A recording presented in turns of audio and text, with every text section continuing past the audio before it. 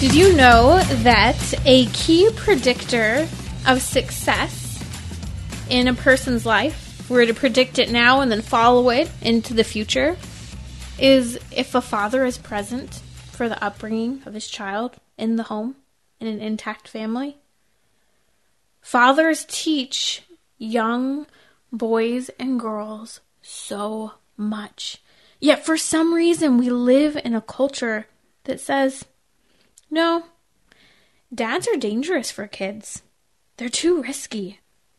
Fathers are absent by their own choice as well. We also say that dads are unnecessary, clueless. I've worked for years with women in crisis pregnancy and the crisis pregnancy centers, and I've seen all ranges of this, from a desire to have the man present and the father choosing to be absent, to women just not trusting men. And so they push them out of the way. So we're going to discuss the great gifts fathers bring to their children. Father Tim Grumbach is here with me. He is a pastor at St. Augustine Parish in the Diocese of Los Angeles. And speaking of great dads, there's a call from Luis in New Jersey who has a couple comments about raising his own children. Please go ahead and share, Luis. Thank you so much. Well, I have two daughters. One is 9 years old, actually 10 already. Has 10 years old, and the other is 13 years old. One thing that is very, very important is when we talk about abortion, and also with them, we have clear, and we have mentioned many times, the origin of abortion is nothing else than sexual relationships, that they are premarital sexual relationships. And as a Catholics, of course, we see the Holy Family and we pray our daily rosary in family. And then we pray for those who are in under the pressure of this media, this world that shows the sex as the highest pleasure, but it really becomes a vice. It's like a sex addiction. That's everything is focus or pointing to that in the business and everything, and we talk about that with our daughters, and they see the commercials.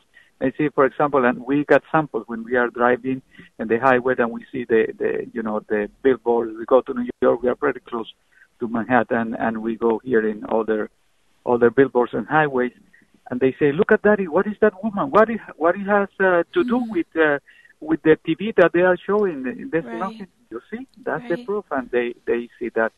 So this is how important we keep that conversation, but not in the corrective way that don't do that because you will be like that. No, to know the difference, but in a way that they become familiar with you. They go around and they become familiar with that, and even we talk about how in the schools, unfortunately, they was taking out things about Christianism or Catholics, that we are now they cannot talk about the rights of that, and they cannot talk about life and not supporting abortion, and Black Lives Matter, and with that comment that you played at the beginning of the program, with that comment that there are 1,000 children dying. Yes, 1,000 Black babies aborted every day. And Luis, thank you so much for your comments, because you are raising your daughters to know what matters most with regard to sexuality, to be able to point it out, see it in the media, on a billboard, in a movie, or in a TV show. And this is one of those moments where we have to name it and claim it in our culture. We talk about naming and claiming sins. We need to name and claim impurity that is around us, the confusion about sexual identity, because if we don't, we will just continue to have that billboard message in front of us telling us a different narrative. And so as a father, thank you so much for being that advocate for your children. We're talking about dads and how important they are, that they are a key predictor of success in life. Father Tim, you're joining me. I want to go through a little bit. We've been watching some content from two very influential individuals looking at the psychology and psychosis of young children, their upbringings, Jordan Peterson and Dr. Warren Farrell, who Dr. Warren Farrell, you know, if you don't know him, he is the author of the book, The Boy Crisis, and they talk about the gift fathers have for their children. What were your initial reactions to this video? Oh, I loved it actually, because they were talking about the way that especially young men can be disappearing into the world of video games because of sometimes, not always, but sometimes an absence of that father figure, and losing a certain amount of control over the world and relationships, and then entering into this virtual world where you can control these things and you can control the violence that is done when interiorly, especially a struggle for men, I can say, is that when there's a certain violence being done to us and we have no control over it, and if it's something that's happening interiorly, we want to exteriorize it and have some control over it. And how some men will escape into these video game worlds to do this. Now, I know that I know some people personally who actually can use online video gaming for evangelization, and it's really beautiful the way that they do that. But I've also seen personally, and in my own life growing up, how easy it is to run to that distraction and to avoid the kind of great and sacrificial love that God our Father is calling us to, and that my own dad, being a great image, I can say, of the Father to me, that he was calling me to. So it's a way to run away from what fathers are supposed to be calling their children to. It's interesting, in some of the studies we've seen that not only is a father's present in the upbringing in the home for the children a key predictor of success, but one of the other things it talked about is how it teaches empathy to both boys and girls, and it also teaches boys and girls to learn to be assertive rather than aggressive. Right, and for them to be able to look at the culture around them and to interact with it appropriately, to be angry at what would make us angry, and to love the people that need to be loved. I look even to the example of the Holy Family, as Luis greatly brought that idea to us. Is look to the Holy Family. That's the model of our own families.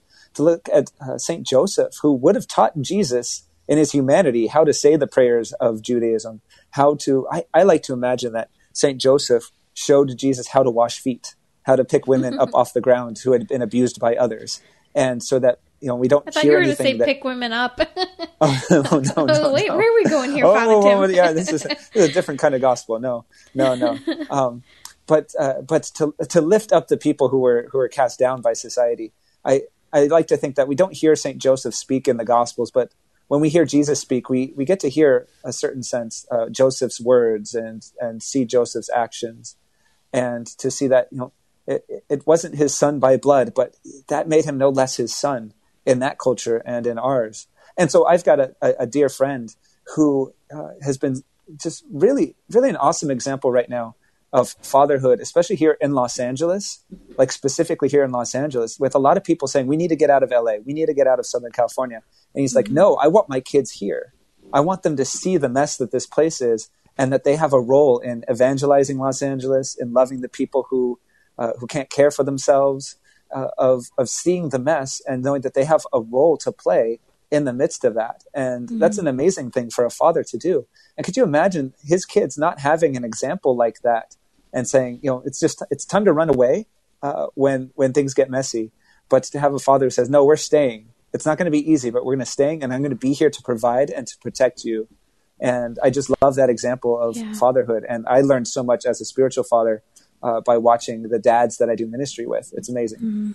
I want to talk about that a little bit, but I do have to say before we go there, I fully respect and appreciate where people are at with regard to needing to leave particular communities, leave California. I mean, the school system, the cost of living, the taxes, are next to impossible for parents to actually be present to their kids. So if you have the capability to have a balanced home life and bring your children up and stay in California, and as some might say, fight, that's great. But I think what's important about this father that you're speaking of, who's choosing to stay in California and expose his kids to the culture, is he's teaching them temperance. He's teaching them risk taking. He's teaching them to go out into the missionary field.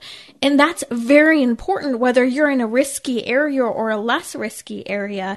And this is something that's so important that fathers can teach. They teach children, things such as delayed gratification. They teach kids how to control themselves. This is something, there's studies done on rats, and there's studies done on humans, and that a father taking those risks of playing with a kid in terms of, tossing them about, throwing them up in the air, not catching them and letting them land on the bed. The kid learns unconditional love. The child learns that there's a certain level of risk, but I'm safe in the arms of my father.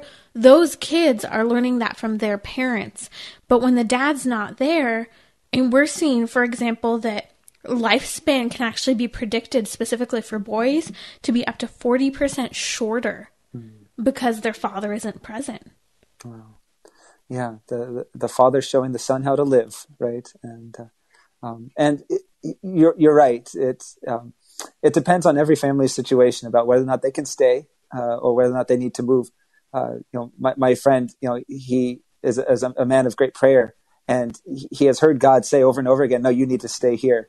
But certainly, people have heard God say, "Okay, it's time to move on. It's time to go and evangelize somewhere else, to raise your family somewhere else." And so it's always about listening to God first. And so that's another thing that's so important for fathers in the house, is to be men of prayer. And, always looking at St. Joseph, who was obviously a man of deep prayer, who could discern in his dreams what was, something that was just his imagination or something that was actually God speaking to him. But also recognizing that St. Joseph was not the most holy man in the Holy Family. He was not the holiest person in the Holy Family, I should say.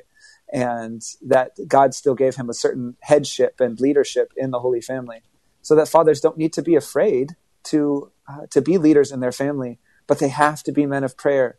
You cannot be a father and not be a man of prayer, because then you'll just be making all the decisions by yourself. And that's one of the most frightening things I know for fathers to do.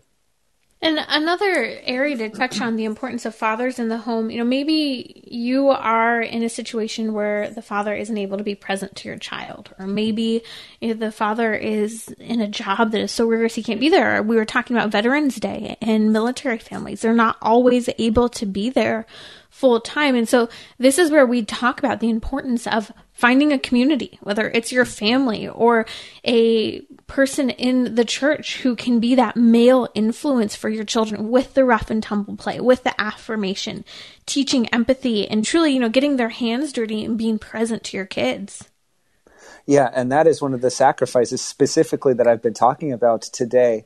To give it a specific example, is to see the heartbreak of my brothers who can't be there with their children who are growing up while they're deployed. I remember when my older brother was deployed to Afghanistan, and seeing a picture on my phone of my niece, kind of his daughter, looking at his face on a computer screen. And this is just like at the beginning of Skype and video calling, and how it wrenched my heart to see that she was growing up and my brother couldn't be there at the moment, but how amazing technology could be, that they could still find a way to be present.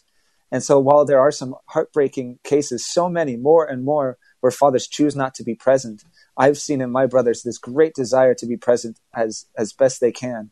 My little brother's in Korea right now, and his 1-year-old daughter and his wife they're very adventurous. And so they've just made a drive across the country, and they'll be coming down here for Thanksgiving, and I can't wait to see them. But it's just amazing to see that when he is at home and the way that he can be a dad. He's such an awesome dad, and I'm so proud of my brother that he's willing to make these sacrifices for his family, for his country, but he still knows that his primary vocation is to be there for his wife and his daughter. And wives and mothers, we have a responsibility in terms of how we, whether or not that dad's able to be present all the time or not, to remind the children that the dad loves them. They can't wait to be with them. I was reading Theology of Home book the other day. Dr. Carrie Grass was with us on Monday talking about being present in the family versus at home. Where are we happier and why is that? And in the book, though, one of the stories she talks about is, I'm not sure if it was her or her co-author, Nicole Mering, but there was a story in there about how there was a time where the father had a really intense work schedule and couldn't be as present. And he mourned his lack of presence with the kids, and the kids missed him. And so one thing that they did, I think she was saying, was they would sing songs and record the songs about how much they loved being with dad and then they missed him. And she would tell the kids about how important the dad was and what he was doing for them. And what happened is she would then send these recordings, or they'd play the recordings for the dad, and it helped to affirm him and where he was at in terms of his lack of ability to be as present, but also it helped the kids to appreciate, respect, and honor and love their dad. And that's something I think us as women need to learn as well, when we live in a culture that is so anti-man in the home and treats him like the buffoon. Mm-hmm. Right. And you see it all over TV and all over movies. How often you get to see a story about a good dad who's as present as he can possibly be, maybe not perfect, but it's over and over again. It's these buffoons and these morons. And so that's the kind of example that men are expecting to live up to in the family, rather than to be men who make sacrifices, can provide and protect their families, even though it's not easy. They won't be perfect all the time, but we need to see that. We need to see more examples of dads who are as present as they possibly can be and are making sacrifices to